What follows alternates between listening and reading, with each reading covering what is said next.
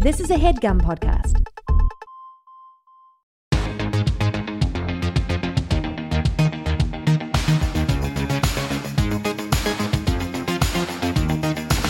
Hello, and welcome to Good One, a podcast about jokes. I'm your host, Vulture Senior Editor, Jesse David Fox. How are you? Oh, all right. So this week we wanted to give you a little something different in our continued mission to open up the world behind what we all find funny. At Vulture Fest LA last fall, we at Vulture invited Mike Schur and the rest of the writers of The Good Place for a panel discussion. The panel was confidently moderated by Mark Evan Jackson, the host of The Good Place podcast, who you might also know from playing Sean the Demon on The Good Place, and Halt's husband Kevin on Brooklyn Nine-Nine, or like a million other parts here and there. There was just so much interesting, funny stuff that I felt like the listeners of this podcast would enjoy hearing it. At minimum, both Good Place and Good One have good in the title, which is not nothing. So first you'll hear a clip from this past season of The Good Place, and let's just have a blanket spoiler alert for anyone who's not caught up, in which Michael, played by Ted Danson, and Janet, played by Darcy Carden, explain how time works in this universe in a way that is a bit like how you'd write Jeremy Bearimy in cursive. For fans of the show, they know exactly what I'm talking about. For not fans of the show, you are very confused. We'll be back next week with a traditional episode with a great joke and a great comedian. But until then, I turn it over to Mark. Well, this sucks. So, to sum up, there is a heaven and hell. We've been to hell, and now, no matter how good we are for the rest of our lives, we're going back to hell. Again, it's not the classic Christian hell, but that's the gist, yes. As soon as you learned about the afterlife, your motivation to be good was corrupted, so you can't earn points anymore. So sorry for eternally dooming you. And that's our bad, guys. So, all the attempts you made to torture us, we must have been in the afterlife for 100 years. Almost 300, actually. Well, how is it possible that all these things happened to us, but no time passed on Earth? Did you go back in time to save us? I didn't have to because of Jeremy Bearimy. Who's Jeremy Bearimy? Okay. Things in the afterlife don't happen while things are happening here. Because while time on Earth moves in a straight line, one thing happens, then the next, then the next. Time in the afterlife moves in a Jeremy Bearimy. What? In the afterlife, time doubles back and loops around and ends up looking something like Jeremy Bearimy. This is the timeline in the afterlife. Happens to kind of look like the name Jeremy Bearimy in cursive English, so that's what we call it. Sorry, my brain is melting. How can events happen before the ones that happened before? Just the way it works. It's Jeremy Bearimy. I don't know what to tell you. That's the easiest way to describe it. Okay, but, what the hell is this? The dot over the I. The hell is that? Okay, how do I explain this concisely? This is Tuesdays, and also July. And sometimes it's never. That's true. Occasionally, that moment on the Bearimy timeline is the time moment when nothing never occurs. So, you get it.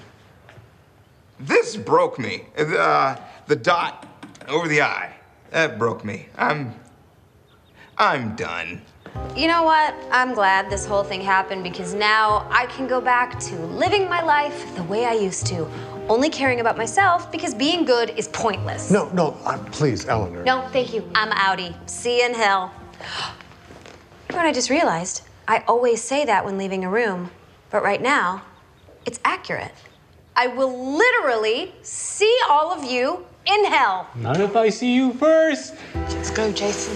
No, look, you guys, this is not over. We have to stay together. Look, we'll figure something out. Like, just one idea I had, I could kill all of you. That's my birthday.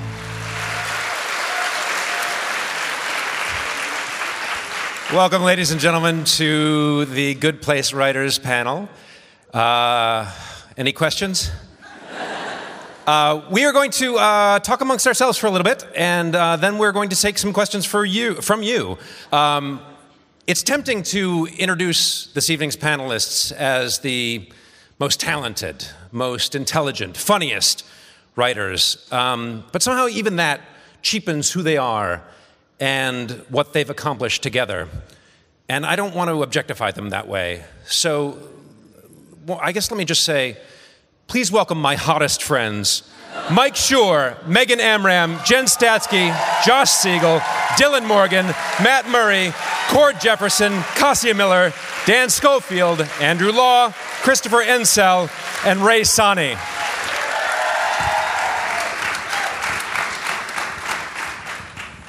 Welcome you all. Thank you so much for being here this evening. I want to start out by saying that a recent episode, the episode that just aired Thursday, included in that episode were visual references to several different things, including Indiana Jones and the Last Crusade, the television show Lost, as well as John Wick. And I guess I'd like to go down the line and start by asking each of you, what was some of your early influence in comedy? What were your favorite movies or television shows growing up? What were the things that made you say, oh, I want to go into this? Ray Sani. Down the line, over here. Towards me. Everything ends with me. Oh, all right. So I started out as a stand-up comic. So my influence was that. What happened was my brother and I were terrible children looking for porn in our parents' video cabinet. We found a VHS tape that said Raw on it. And it wasn't what we was looking for. But I fell in love with stand-up comedy because my porn searches took me to Eddie Murphy, and then obviously everything after that. You know, every Chappelle show was the thing when I was in high school, and that was, Eddie Murphy taught me what stand-up was, and Dave Chappelle made me want to do it and see what I could make on TV, and so that's where that came from. Very cool. Hi, mine's way less porny, but dozens of TV shows. But the movie Big always really inspired me because as a kid, I always wanted to be much older than I was. And now that I'm an adult, I guess I want to be much older still. So, like, yeah. That was unexpected. I think everyone here. Anyway. You want to be dead. Yeah, that'd be great. So, yeah, the movie Big. Great. The first TV show that I remember like really being obsessed with was News Radio. I like watched every episode multiple times, and then I used to like record them onto like a VHS. And then as soon as I had finished doing that, they released like the DVD, and I was like, why did I do that? But like the first show that I remember like really being obsessed with the mythology and like reading every recap, which I think thankfully a lot of fans do for this show, is Lost. I was like totally obsessed and would just like go online the next day and try to find all the Easter eggs. So I guess it makes sense that this last episode that aired, I got to rip off some of it.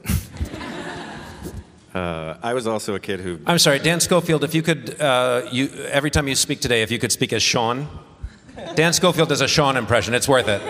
No. When we have read-throughs and Mark can't be at the read-through, we get Dan to read Mark's parts because Dan's natural speaking voice sounds a little like Mark, and Mark is now obsessed with making Dan talk like him. It's like the ultimate ego trip where Mark is like... It's the only reason I'm here tonight. Talk like me. But I'm not nearly as naughty a bitch as you are. Oh. You can use your own voice. Oh, thank you. I was also someone who taped a lot of shows off TV. My parents wouldn't let me watch a lot of TV, so I had to go for maximum efficiency. I would tape a lot of The Simpsons. I taped a lot of Northern Exposure.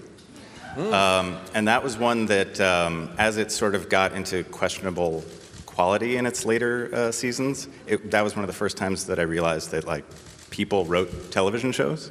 And that it was like a job that existed in the world. And so that was a moment that sort of clicked for me with that show, which was, oh, well, people get to do this. People get to make up these stories I love. I guess I'll be the first one to be basic and say SNL. I used to, my mom always watched it in the kitchen, and I used to just sneak down after my time, and as long as we didn't make eye contact, I was like allowed to stay and watch. And so I just remember being like on the hard kitchen chair, just like not moving, but watching SNL with her. So I loved that, and then I also loved The Golden Girls and Are You Being Served? We had 4 channels growing up, so that was another one of my favorite shows. I was indoctrinated from a very early age by my father's taste in comedy, and so I remember a lot of like Richard Pryor vinyl records and George Carlin and Bob Newhart. Those were sort of like on regular rotation in my living room when I was growing up. But it was always fine. I was like, okay, this is, I guess, kind of interesting. George Carlin kind of missed me. I think he thought he was brilliant, but for me, the things that... Did you say, I think he thought he was brilliant? Is that what you said? Yeah. I mean, my dad really did think that... I listened to like the 7 Dirty Words thing, and it doesn't resonate with me the way it did with my father. Maybe it's a generational thing, but the first thing that I can remember seeing that like really felt important to me was The Simpsons. That was sort of like something that I came to on my... That's all right, Hugh. The Simpsons are here. I think that's a pretty common opinion, but yeah. But The Simpsons for me was something that I found on my own that my parents both hated and disliked, and so it was. But I sort of glommed onto it very early on, and then. The second thing was probably Seinfeld. Seinfeld was like the first adult show that I remember watching and liking and feeling like, oh, this is highbrow. I understand this. Like, this is like sophisticated New York comedy. And I was like growing up in Tucson, Arizona. We know what you mean by New York comedy. New York comedy? Yeah. We get it. We get it, Cord. Oh, we get it. Classic Cord. I guess William Shakespeare. No. I remember also watching with my dad, being like 7 or 8 and being able to stay up late to watch Monty Python. And like not understanding any of it at all, but my dad laughing really hard, so I was like, yeah, this is funny. And yeah, but then eventually I started getting it when I was like 20. That was a grenade. That took a second to be like, 20. Honestly, the question makes me a little nervous because this is sort of a ageist profession and you age out of it pretty fast. Anyway, I guess like Digimon and Dragon Ball Z.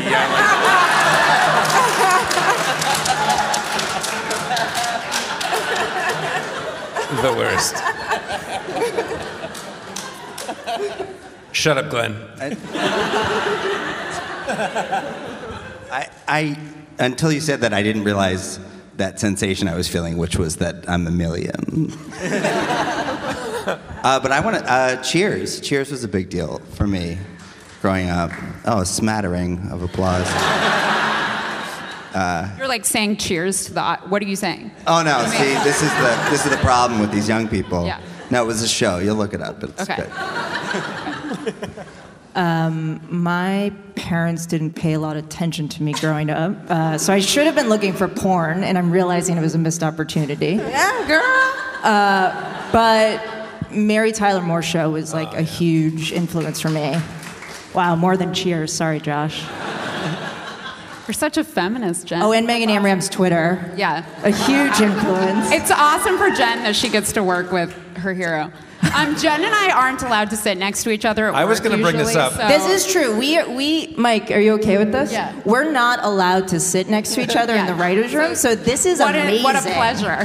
This is huge. Truly a Sunday night with my best friend. Sunday night with my hero. Yeah, thank you. Well, my comedic influences, everyone else took my bits already, so I guess I'm just sort of like a weirdo, so I really loved The Simpsons growing up. It was really influential to me. But I also really I was like equally obsessed with The Simpsons and The Twilight Zone, so this is like an amazing show to get to work on because it's kind of bridging the gap. Thanks, Jen. The problem with being on a panel this size is when you go last, everyone has taken your answers. And it's not only that everyone took the answers, but I was going to do Murray's bit. I was going to say, like, the works of Charles Dickens or something. I was going to say the Bible. There you go. The 2 funniest books, Charles Dickens and the Bible. No, it's boring now, but it's Cheers and SNL and The Simpsons and I don't know, who cares? Like everybody has said a bunch of stuff. But for the record, the reason that Jen and Megan are not allowed to sit next to each other in the writer's room is because when they do, everything grinds to a halt. Like, and not only does everything grind to a halt, but I personally am assaulted with offensive jokes at my expense. And at a certain point, it just became out of a sense of it wasn't quite at the level of a thing you would talk about in therapy, but it felt like that, where it was I just need to stand up for myself and get through the day, and the only way I can think to do that is to physically separate them. And you have to admit, it made a lot more gets done. Yeah. Yeah. The future is female, Mike. I know. I'm not saying it's not. I'm just saying that me personally, I went home sad every day. That's fair. Because of the things he would say Mike, about that's me. the nicest thing you've ever said So to us. compliment. Thank you so much. Thank you. To the rest of the writers, is it good that Megan and Jen are separated? Yeah. Yes. I feel like if anyone, when they first heard that, was like, oh, that's weird, that's wrong, in about 10 minutes you're going to be like, no, I get it. Could they separate now? And then in 12 minutes, someone from Vulture is going to come out and move Jen down to where Ray is sitting. Mike, where did the idea for The Good Place come from? I won't ask you that unless you have a great answer. Unless my answer has changed from the last 50 times you've asked me. Fine. When assembling this team, what did you look for? Because I know that you didn't know everybody, right? What sort of questions did you ask about their history as writers, but also what would you ask your friends when you were asking about some of these guys? I knew many of these people from Parks and Recreation or otherwise. More than Mary Tyler Moore Show. But the ones I didn't, I read stuff they wrote, obviously, but then I think I was most interested in I hate the word, but it's diversity, but it's not ethnic diversity. It's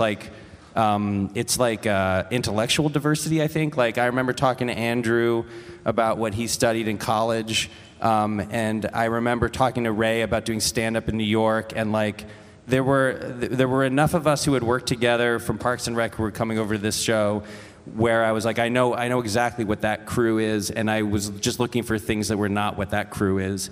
And that proved to be a pretty good way to go about it, I think. I mean, there isn't a ton of, the reason diversity is a lame word is because it is used as a sort of catch-all to just mean people who aren't white. But the intention of this kind of diversity was just was more, I don't know what you would even call it. It was more it was sort of intellectual background diversity or something. And that, and because the show is weird and we do a lot of weird stuff and we're constantly emailing each other, listen to this podcast or read this article that someone wrote. The guy who's the sort of main philosophical advisor of the show is a professor from Clemson, and Dan Schofield found him. We were talking about what happens to a person's sense of moral philosophy or ethical worldview if that person is immortal. And Dan went and found this guy who had written a book called Death about that exact thing. It was what happens if you're immortal? Do you care about ethics? And we read the book, and then I called him, and he ended up being our main advisor guy. So that is the result of having people who are just intellectually curious. I think that's the way to. I've now forget everything I just said. Throw that in the garbage. That was all. That was all bad. That was bad. We'll just edit this out. For sure. We're not live, right? We can edit this out. No one's here. It's intellectual curiosity is the way I would put it. Just people who are curious about the world in different ways. Okay, you can make in future you can make your answers longer. How many of you have been on all 3 seasons? How many of you have been on 2 seasons? Okay. And this is the first season for Ray and for Kasia, right? For those of you, I guess for all of you, for anyone, how does this writer's room differ from others that you've worked in? It's the most pleasant one that I've been in by 1,000 times. What others have you been in? No.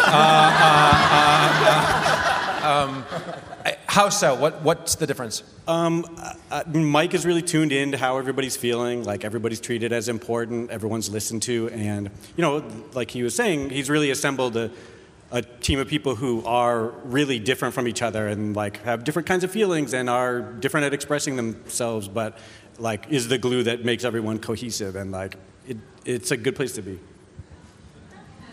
Thanks, Dylan. Did you finish looking at my contract yet? I've never sat on couches before this writer's room, and I really like that. It's like Talk about the layout of the writer's room. There are a couple of different venues, right? Yeah, we have a couch area where we break stuff. Chairs, no, I'm just kidding. The story, we like talk bigger picture ideas in the couch area, and then when we're writing, we sit in front of computer screens. But it's so nice just to like hang on a couch. I don't know, it feels like you get your creative juices going and it feels less precious or something than being like at a board table. Think of the ugliest couches you can think of, and then up that times 1,000. Because they are the ugliest, beigest couches. Yeah. And just to clarify, Jen and I aren't allowed to sit next to each other either on the couches. Yeah. or at the computers. Either section. Yeah. So just for your mental map. I moved to Los Angeles to write for this show, and I do not like this town, but it's okay, it's fine. I'm here. I signed a list. But I've only had 2 good days in LA, and the one of them was when we had that professor that Mike was talking about come in and talk to us. I'm a dropout from school, so I hadn't done learning like that in a long time. And it was just the most exciting kind of intellectual space I'd been in a while. And it was fun, and everybody was brilliant and open, and it's the best time I've had in a room, I think. That was really cool. Think going off that, like this, and like what Mike was saying about intellectual diversity, it's like I've never before been so like academically challenged at a television show, which is awesome. And I think like we're all really, especially in like what is going on in the world right now, trying to find some like real meaning. What's going on in the world right now? The baseball just ended. There's a big World Series. But just trying to find, I think we're all trying to make a very funny show that also has both academic and real moral meaning to it. And so it's very fun to go into work and like talk about papers that we all read. I mean, that's fun for me. And I think for all of us. I don't know if that's fun for you. I've definitely read them. Yeah. I mean, Jen's wearing a leather jacket. This girl doesn't care about homework. There's no room for books on a Harley, baby. And I would just like to add that when the rule about Megan and Jen not sitting together first came up, the way that it happened was Jen moved to the other side of the table. So I was sitting at the head of the table, and like Megan was here and Jen was here. And I realized I had totally screwed myself, because then it was like a pincer movement. It was like crossfire coming at me, and it was worse. So we had to literally move one of them down to the other end of the table. And now the person who sits at the other end of this long table is called, there's a name for it. Yeah, the dark showrunner. The dark showrunner. It's like it's like the evil underminer who sits at the opposite end of the table other than me and just tries to like destroy all of the work that's being done by all the other people. And that's usually where one of these two people is sitting. That's right. Yeah. Did any of you have backgrounds in philosophy prior to doing this job? I think Mike sort of mentioned this, but I was a political philosophy major, which is the only time that degree has ever helped anyone. But when I met with him for my interview, he was like, "Is there any chance you've ever read any philosophy?" And I was like, "Oh my God, yeah." And then he was like, "Cool, because so I've been reading some Foucault, and so what do you think about that?" And I was like, "Okay." So I flew in from New York. I'm very tired, and yeah. So it would be a lot. Like, are there any of you for whom like that seemed daunting to be to go back into high school and college level stuff and have to do the homework? Yeah. Yeah. You're not going to admit that. You're not going to admit that. I don't want to speak for anybody. You can all. You know who didn't read it. Well, no. The thing is that it paints this picture of us like taking long walks around like a college campus, like deeply engaged in conversation about it. We read like Wikipedia entries. Like it's not, you know what I mean? Like I don't want people to imagine that this is like an intensive like graduate level course. We mostly like listen to podcasts, or we find articles, or we find little things. When we were starting the show, I put together like a packet of a bunch of stuff that I had read, and some of it was kind of arcane, but it was also like. The message that I was saying to everyone who was reading was like, I don't know if I understand this, but like seems interesting. It's not. It's really not like this like super over the top thing, right? No, totally. And it's also helpful, I think, because I often feel like Eleanor, at least in season 1, trying to learn it and figure it. You know, like we don't have. I don't anyway. Like an incredible handle on it. We're all Eleanors. None of us is cheating. Yeah. Also, I've been doing this now for 18 years, and it is refreshing to use your brain in a writer's room. It's like a lot of shows you're just making dumb poop jokes. What shows That's are those? Cool too. What shows are those? IMDb me, baby.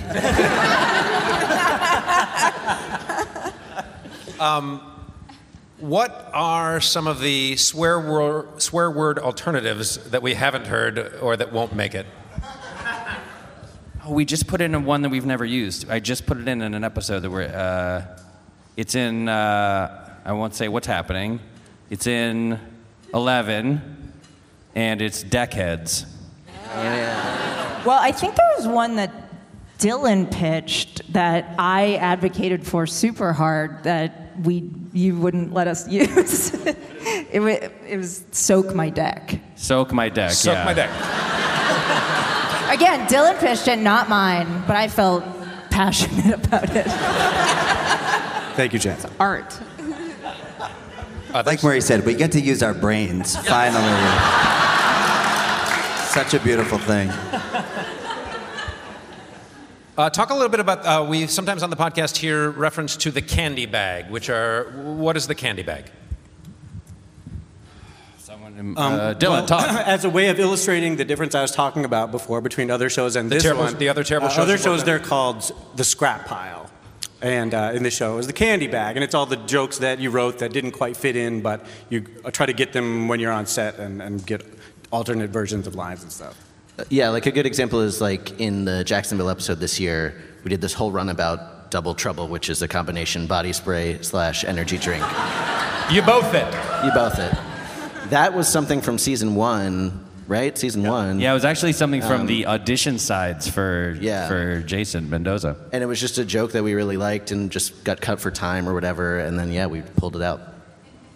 But also, like, the candy bag will have, like there's a thing where they're like, it comes in 3 flavors, and one of them is like cedarwood, melon, blast, or whatever. Like, the candy bag will also have, like, 8 other alts that, like, you can throw at the actors, when you're shooting. This show, as the candy bag isn't used as much, I would say, as some other shows because everything is kind of tightly scripted, and we're so concerned with getting the story as it's intended to be that we don't have a ton of time for that stuff. But when we do, it's great. That Jacksonville episode that Murray wrote, that was like insane because it was like we have this dumb guy on the show who's from Jacksonville, and then we're like, what if we do an episode where there's 3 of him? And so there were 3 dumb guys from Jacksonville, and we just gave all of them a million Jacksonville jokes, and it was endlessly delightful. Murray went off. We broke that episode, and I knew Murray was the right guy to write it. And I was like, here's the outline, or here's all the notes. Turn in the outline in 2 days, and like a day and a half later, he sent me an email. I was like, so I just wrote the script, and I was in like a fugue state. It was just like I woke up and it was done. And I was like, you literally wrote it in like a day and a half. He's like, yeah, I don't know, take a look. And I opened it, and at the top it said, open on exterior, Randy Macho Man Savage Non-International Airport, Jacksonville. And I was like, oh yeah, it's amazing. Like we're shooting everything he wrote. Oh wait, I'm sorry. Randy Macho Man Savage Non-International Airport with the added note that the non had clearly been added later. So The airport. Yeah, the it was airport, once. Well, at Yeah. one point, they flew to Cuba or something. Yeah, direct to Colombia, probably. Yeah. Speaking of that, I should have mentioned that we're going to talk and spoil anything that's aired so far, and I think we're safe within this room. When did you decide, when did you know that Donkey Doug was Jason Mendoza's Oh, man. father? All right, look. Listen.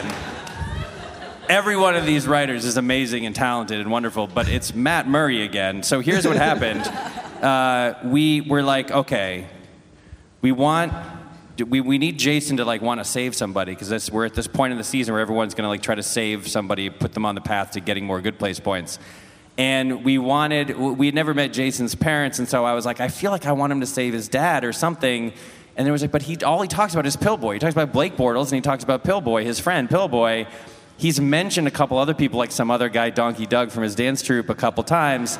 And then Murray said, he was like, what if he says, I want to save my dad, and they say, why do you want to save your dad? We never hear you talk about him. And he says, what are you talking about? I talk about Donkey Doug all the time. And this is not a joke. It caused me physical pain.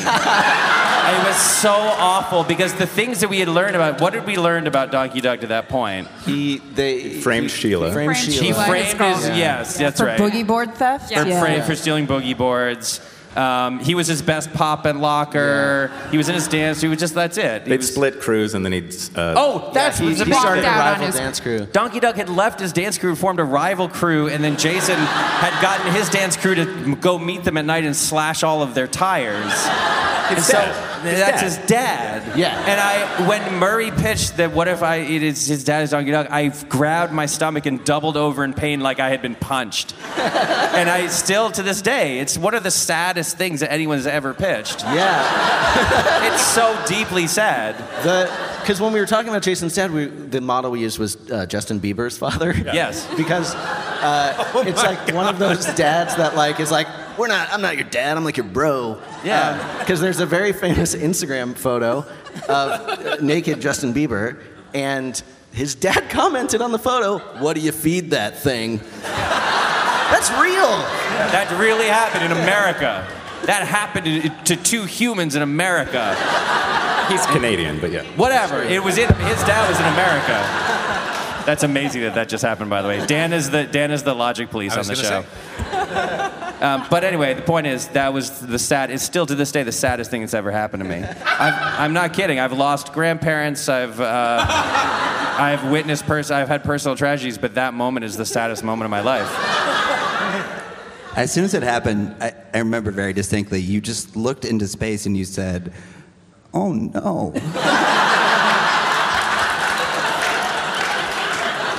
It's so sad. It's so deeply, terribly sad. I'm having the same reaction right now. You did double over a moment ago. Yeah. I've visited the writer's room a few times against my will, and it's intimidating because it's these minds and more that make up the room, and you just know that they are working on a different level. Talk a little bit about the culture of the room, though. On one hand, it seems like it's straight up the dorms. Like, it seems like it's just bits and couches and a lot of coffee. I asked Joe Mandy about it, and he mostly talked about being a barista. But talk about the hours that you're, like the basic makeup. What's a day like in the writer's room? How much time is spent working? Because it seems like not much. And then a little bit about the culture of kind of no jerks. I mean, I'll say the hours are some of the most civilized hours of any show I've ever worked on, and I've worked on some pretty bad hour shows. Like what? IMDb me, baby. No, it's for as heady and as like logically complicated as the show is, you would think we stay till all hours, but no, Mike's very courteous to our families, and we're not burning the midnight oil or anything. But what are the hours? When do you come in? 10 usually, and we're usually out before dinner time. Oh, we're supposed to be there at 10? Leather jacket, baby. 5 days a week, Monday through Friday. Mm-hmm. Mm-hmm. And the culture seems really collegial. It seems like there's not a lot of ego. It doesn't seem like I would guess that on other shows, there's more of a sense of the seniority in the room. Am I right about that? No one's going to answer that. I will say that coming in, I came in the second season, and I was incredibly intimidated because I was a huge fan of Parks and Rec, and I was a huge fan of sort of so many of the other shows that these guys had worked on, and I was terrified, and I thought that, you know, it was going to be cliquey, and sort of people were going to be mean to me, and it was like my you know. Junior high. Yeah, exactly. Yeah. And I came in, and it was never like that. And it was, I think that sort of something that is just overwhelming in the room is just a sense of kindness from everybody. These are some of the warmest, friendliest people I've ever worked with. And I think that, you know, other people can speak to, Dylan sounds like can speak to rooms in which that is not the case necessarily. And I think that, you know, it's just sort of like truly a pleasure to come to work every day. Everybody is just so entirely friendly, and I think that comes from the top down in my experience. Yeah, Ray and I were new this year and immediately welcomed to use the girl blanket, which was like a huge, there's the blankets that only the girls can use, and day one we were invited to just cuddle. Snuggle up in there, Cassie. Yeah, and we did, and we truly felt welcome. Yeah, if anything, I'd say the room is maybe 1 degree too cold usually. So, and we bought blankets at the Universal store. They're gorgeous. If you're ever there, yeah. We got them dry cleaned this year, and they're even more sheeny than ever. It was like really important. One of the like first emails that they sent to Cassie and I was about this girl blanket, and.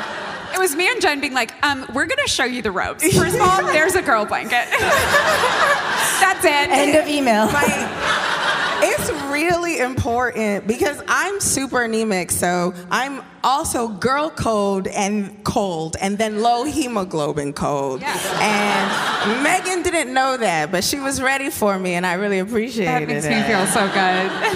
And non-blanket related, I'd say, just to fill in your question, we also are, there's like a lot of writers on the show. We're often like working in 2 groups at once. So we'll have like one group breaking a story. One with you and one with Jen? Often. Yeah. Often. You know, it's funny. I never thought about it like that. But this is the most time I've ever spent with Megan. Would you guys mind if we just catch up? But yeah, so we'll have like a group breaking a story on the beige couches, and then maybe another group working on a script at the computers. So just pound it out. That's not what that means. That's not what that means. What? Pound it out under the girl blanket. That's just all ages crowd. All ages crowd. Mike, the same thing holds true on set. Like everybody on set. I've made reference to this on the podcast. There's a podcast. You should listen to the podcast. Number's low for the it's called podcast. The Good Place, the podcast. Where can people get it? It's available where podcasts are available. Oh. Computers, I think. And is there like a rotating host, like different weeks? No, one host. One host? Yeah, all-time host. Great host. Must be pretty good. It must be really Great good host. if he hosts every episode. Best host. This is a fraction of why. We're helping. Do you believe that?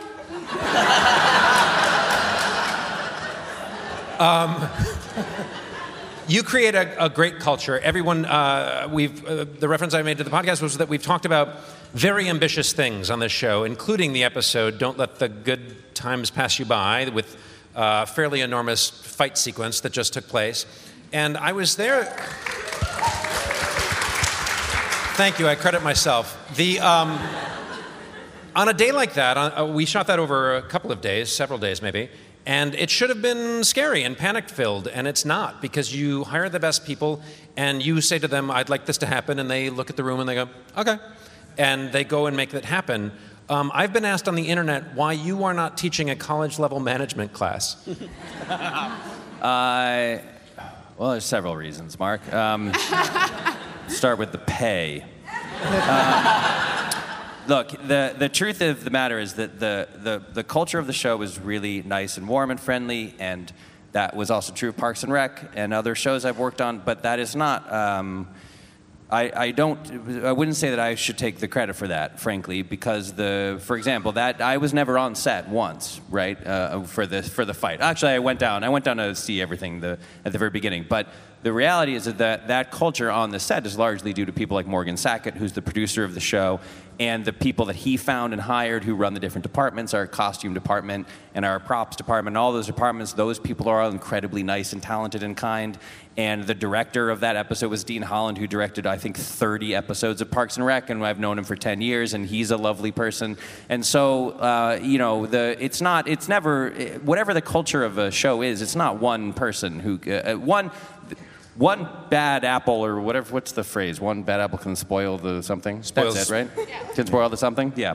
One bad apple can spoil the something. Writer. It sounded gorgeous, so I think that's it. I think, like, if you're making a show and, like, Charlie Sheen is, like, the star of the show, he can make everyone's life miserable, right? Wait, really? Yeah. But if you have one, like, nice person, that doesn't necessarily mean that the whole show is going to be nice. It takes a sort of concerted effort by all of the people who work on the show in any level of sort of management or supervision, and that's what we have. And that really starts with, that's a lot about Morgan Sackett, who's not here. I don't know why I'm praising him. He can't hear me. It's his birthday. And I would also say Kristen Bell and Ted Danson. Oh, yeah, that's the other thing. Ted Danson, the world's nicest living human being. I sometimes get a phone late in the afternoon, and I'll see my phone and it'll say Ted Danson, and I'll have a panic attack, and he's calling me to say that he had a really fun time at work today. Literally. It's insane. It's crazy. Because the truth is that the answer to the question that Mark asked first about why I'm a writer is Cheers. The answer is Cheers for me personally. And so when I see Ted Danson's calling me, I think it's a prank first, and then I think, oh no, he's furious and he's quitting. And really, he's calling me to tell me that he had fun at work. That's not a thing you have to do if you're Ted Danson. You can get away with not calling people and saying that you had fun. You don't have to do that. But he does it because he's like the world's nicest person, and the same is true of Kristen. Like, they're just lovely people. The whole cast is, everybody. Manny Jacinto is like the sweetest. I don't know how do you describe it's what gross. Manny, it's gross. It's He's disgusting. So nice. Yeah, it's awful. It's really awful. He's nice at a level that it makes you realize how terrible you are. Right? That's the only way to say it. And everyone in the cast, they're all incredibly nice people. So that culture of the show it's a giant group effort, I'll say. Do you have questions? Yeah? All right. We have microphone runners coming out, so raise your hands and make yourselves known, those of you who have questions. In the meantime, I will ask this, just as kind of a general thing. What would any of you offer as something you wish you had known to any aspiring writers in the crowd? What is something that you wish you knew maybe 10 years ago?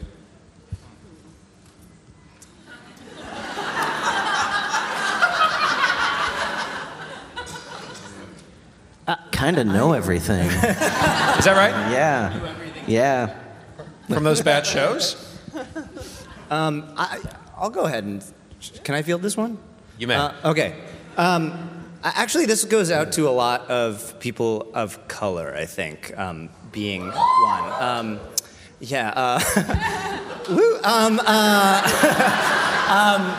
I would say if I could tell my younger self something, it would be it's okay if you're not ready for something. You know, like, I think it's amazing that there are diversity efforts and that people are actively seeking out young, diverse writers who have something to offer. And it's very hard when you're that young to say, I'm not ready for this audition, or I don't think I would be able to handle this job, or whatever. And if I could go back in time, I would say to give myself the option to say, I'm just not ready for that right now, and I'm going to make a fool of myself, because I did make a fool of myself several times. And I think that it's important because when you are young and hungry and feel like you're not represented, it can often feel like you don't have any option but to take whatever scraps you're given. And be kind to yourself and don't feel like you have to do that.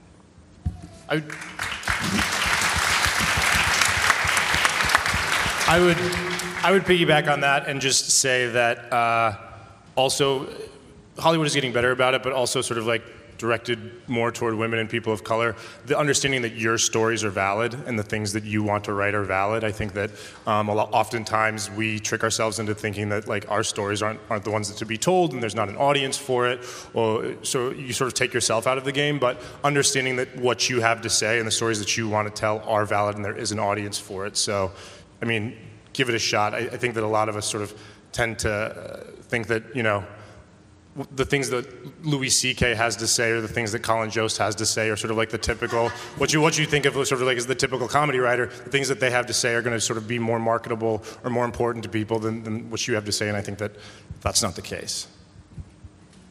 Excellent. First question, please. Just from season 1 to season 2 and then even season 3, it feels like you've burned through so many versions of the show and just sort of what's happening. So I was wondering, are there versions of the show that you wish you got to spend more time writing, or what's been your favorite part of getting to sort of reinvent it?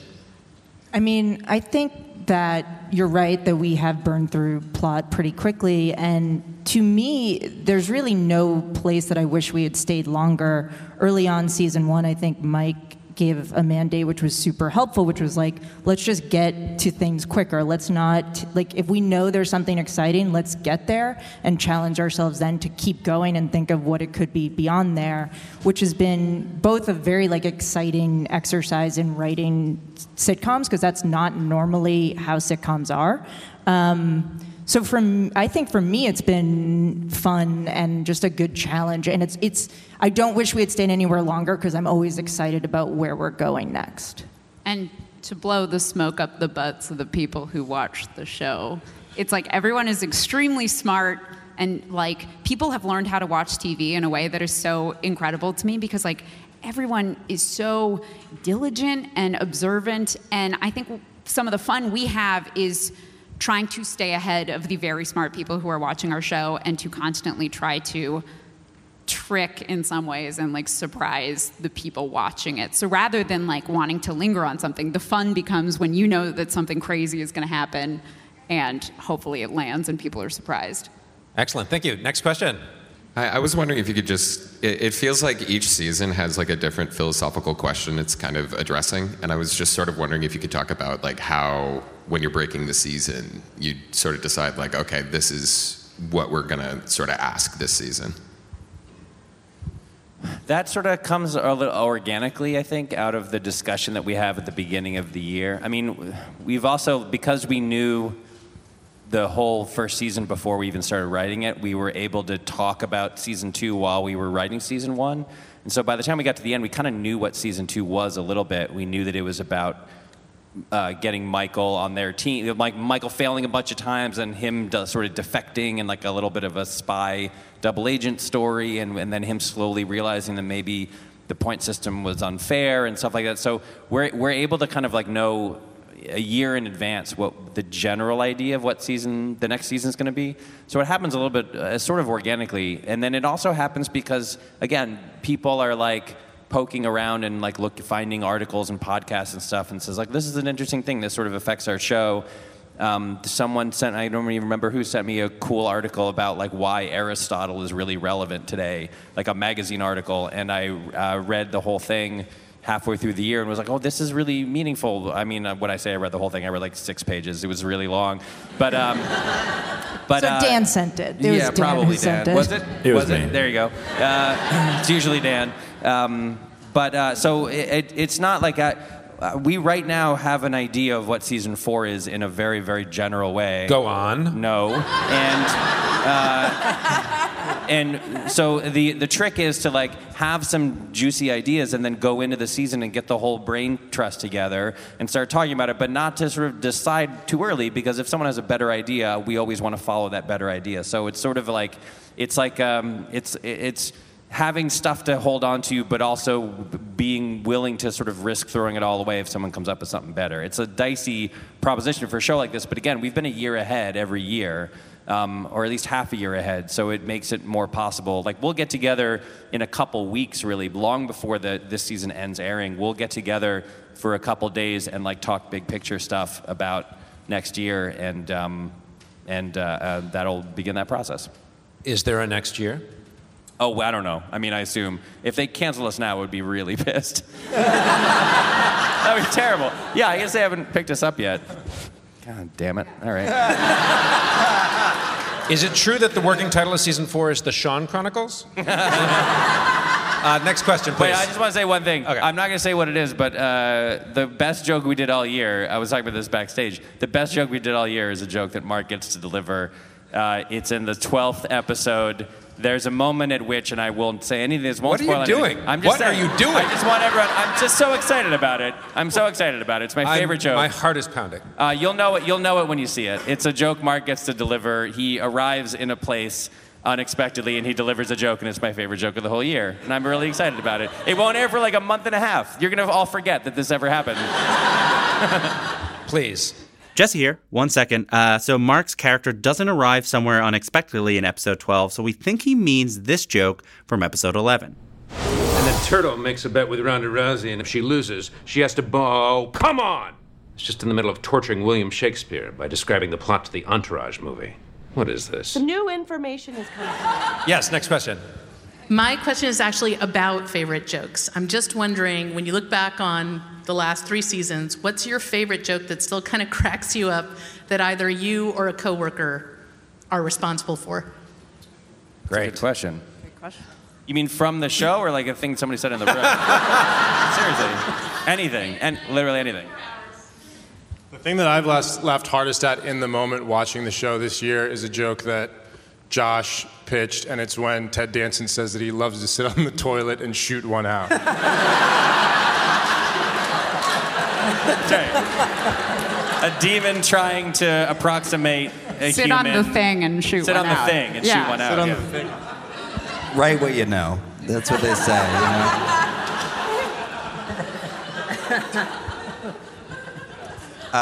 There's a joke, I really think it was Cassia, and I think about it all the time, and it was in the Jacksonville episode where Tahani pauses in fear and says, in addition to all the other things that have been happening, also, I've seen a lot of dog hair, and I haven't seen a dog. That was I love that joke so much. I didn't say it. Are you sure? I'm Who said it? positive. Sorry, I don't know. guys. Who said it? I don't know. It's How do bad you not to take know? credit if you didn't say it. Cassia, How do you not know, and how hasn't one of you just taken credit for it right Cassia, now? take credit for it. It was Yes. Cassia. Remember? We all remember it was Yeah, Cassia. Yeah.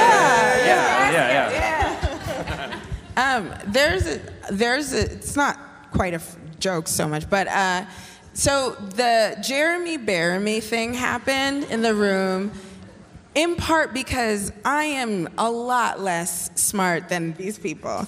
And so Mike was trying to explain time, and I didn't get it for a full afternoon.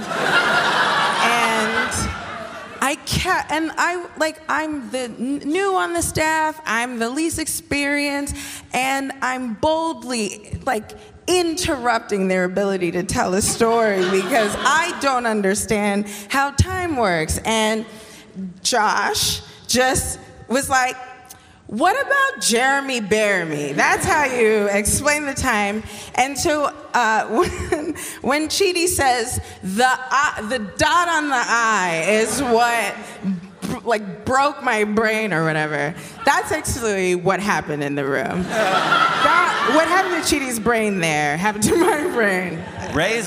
She's being modest because what was happening was she was like, well, how can events be happening on Earth, but they're not happening in the afterlife?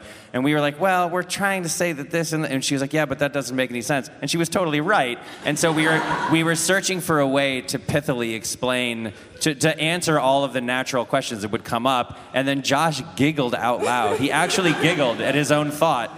And which is very rare. And he was like, what if Michael just says that the timeline is Jeremy Bearimy? And it was another one of those things where we could have pitched, the entire room could have pitched for 2 weeks of solutions to explain what we need to explain, and nothing would have beaten Jeremy. It saved us so much time.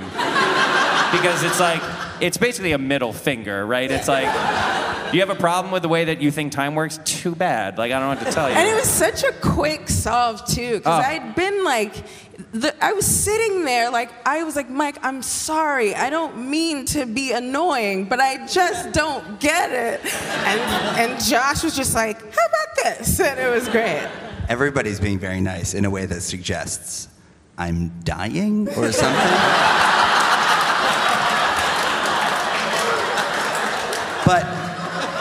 But I will say this. You know how time is infinite? Your time, sadly, is not. You're the upper line. This is the way I want to learn about that. What's so great about this room, about every person in this room, is that you can laugh at your own dumb thing and you say it. And I believe what I first said was Jeremy.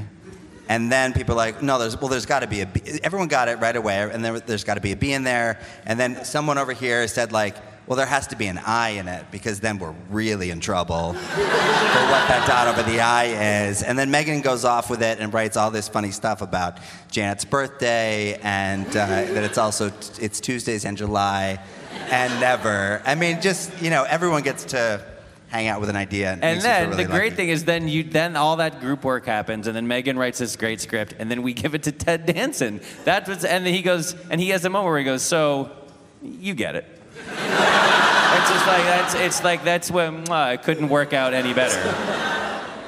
Is it true that what we see on screen is an approximation of Joe Mandy's handwriting of Yeah, that word? we spent more time probably writing versions of the name Jeremy Bearimy than any other thing. And then Joe's a very talented artist, and we had him do it. But there was a really serious session where Joe Mandy had a Sharpie and was all these giant poster boards, and he was doing this very Well, we were all working. He was writing Jeremy Bearimy over and over again. Yeah. And then he would hold it up, and we would go, yes, maybe perhaps a little squigglier on the B or whatever. And then he would do it. He did it 500 times. Yeah. But yeah, the one you see is actually his handwriting, or his work, or whatever you call it. And he's not here because he's retired on those residuals? That's right. Maybe one or two more questions, please. So I really love that everyone in hell is just like a petty douchebag. Is that based on just true encounters? Where do you draw that from? You guys don't know Joe Mandy. He's I don't know. I mean, it's funnier than if they were really evil demons who were hedonistically ripping people's eyelids off and stuff. That doesn't sound that funny. I mean, to me, a lot of there was an episode that Dax Shepard guest starred in where they were actually in the bad place, and there was a group of dudes who worked in the toxic masculinity department. And I would say for me personally, if there's a hell and I go there, it'll be those dudes. Those will be the dudes. So you two think ball taps are really funny? Yeah. They've got 4 Bluetooth headsets in at all times, and that. It's a combination of it's just funnier, but also I don't know. We never said that. We've never. There's a couple of rules on the show in terms of how we show actual, the bad place, no kids, that's too depressing and sad, and no, actual physical anguish. And I think that keeps the show from devolving into some weird meditation on human pain. It's much better to show toxic masculinity dudes who are just annoying, because I think at least for me, I'll say it that it would be what hell really is. Just a bunch of those dudes wearing no fear shirts and what you wrote, Murray wrote. Oh, the one guy was kicked off of Rob Gronkowski's party cruise for throwing a lobster at a stripper. Yeah. Then he died doing a keg stand in the back of a Jeep Wrangler. That's right. Total lord is how he's described. Yeah. That's my personal vision of hell. That happened in my high school. What philosophical questions have either caused any of you internal suffering or division, or have divided the room very strongly? And has that had any implications for the show, for the characters? Dan remembers. I don't know that there's been any loud, vehement philosophical arguments, right? I will say that, the free will versus determinism thing. So we wrote the episode 8 that aired was free will versus determinism, and none of us understood it, and we kept reading about it.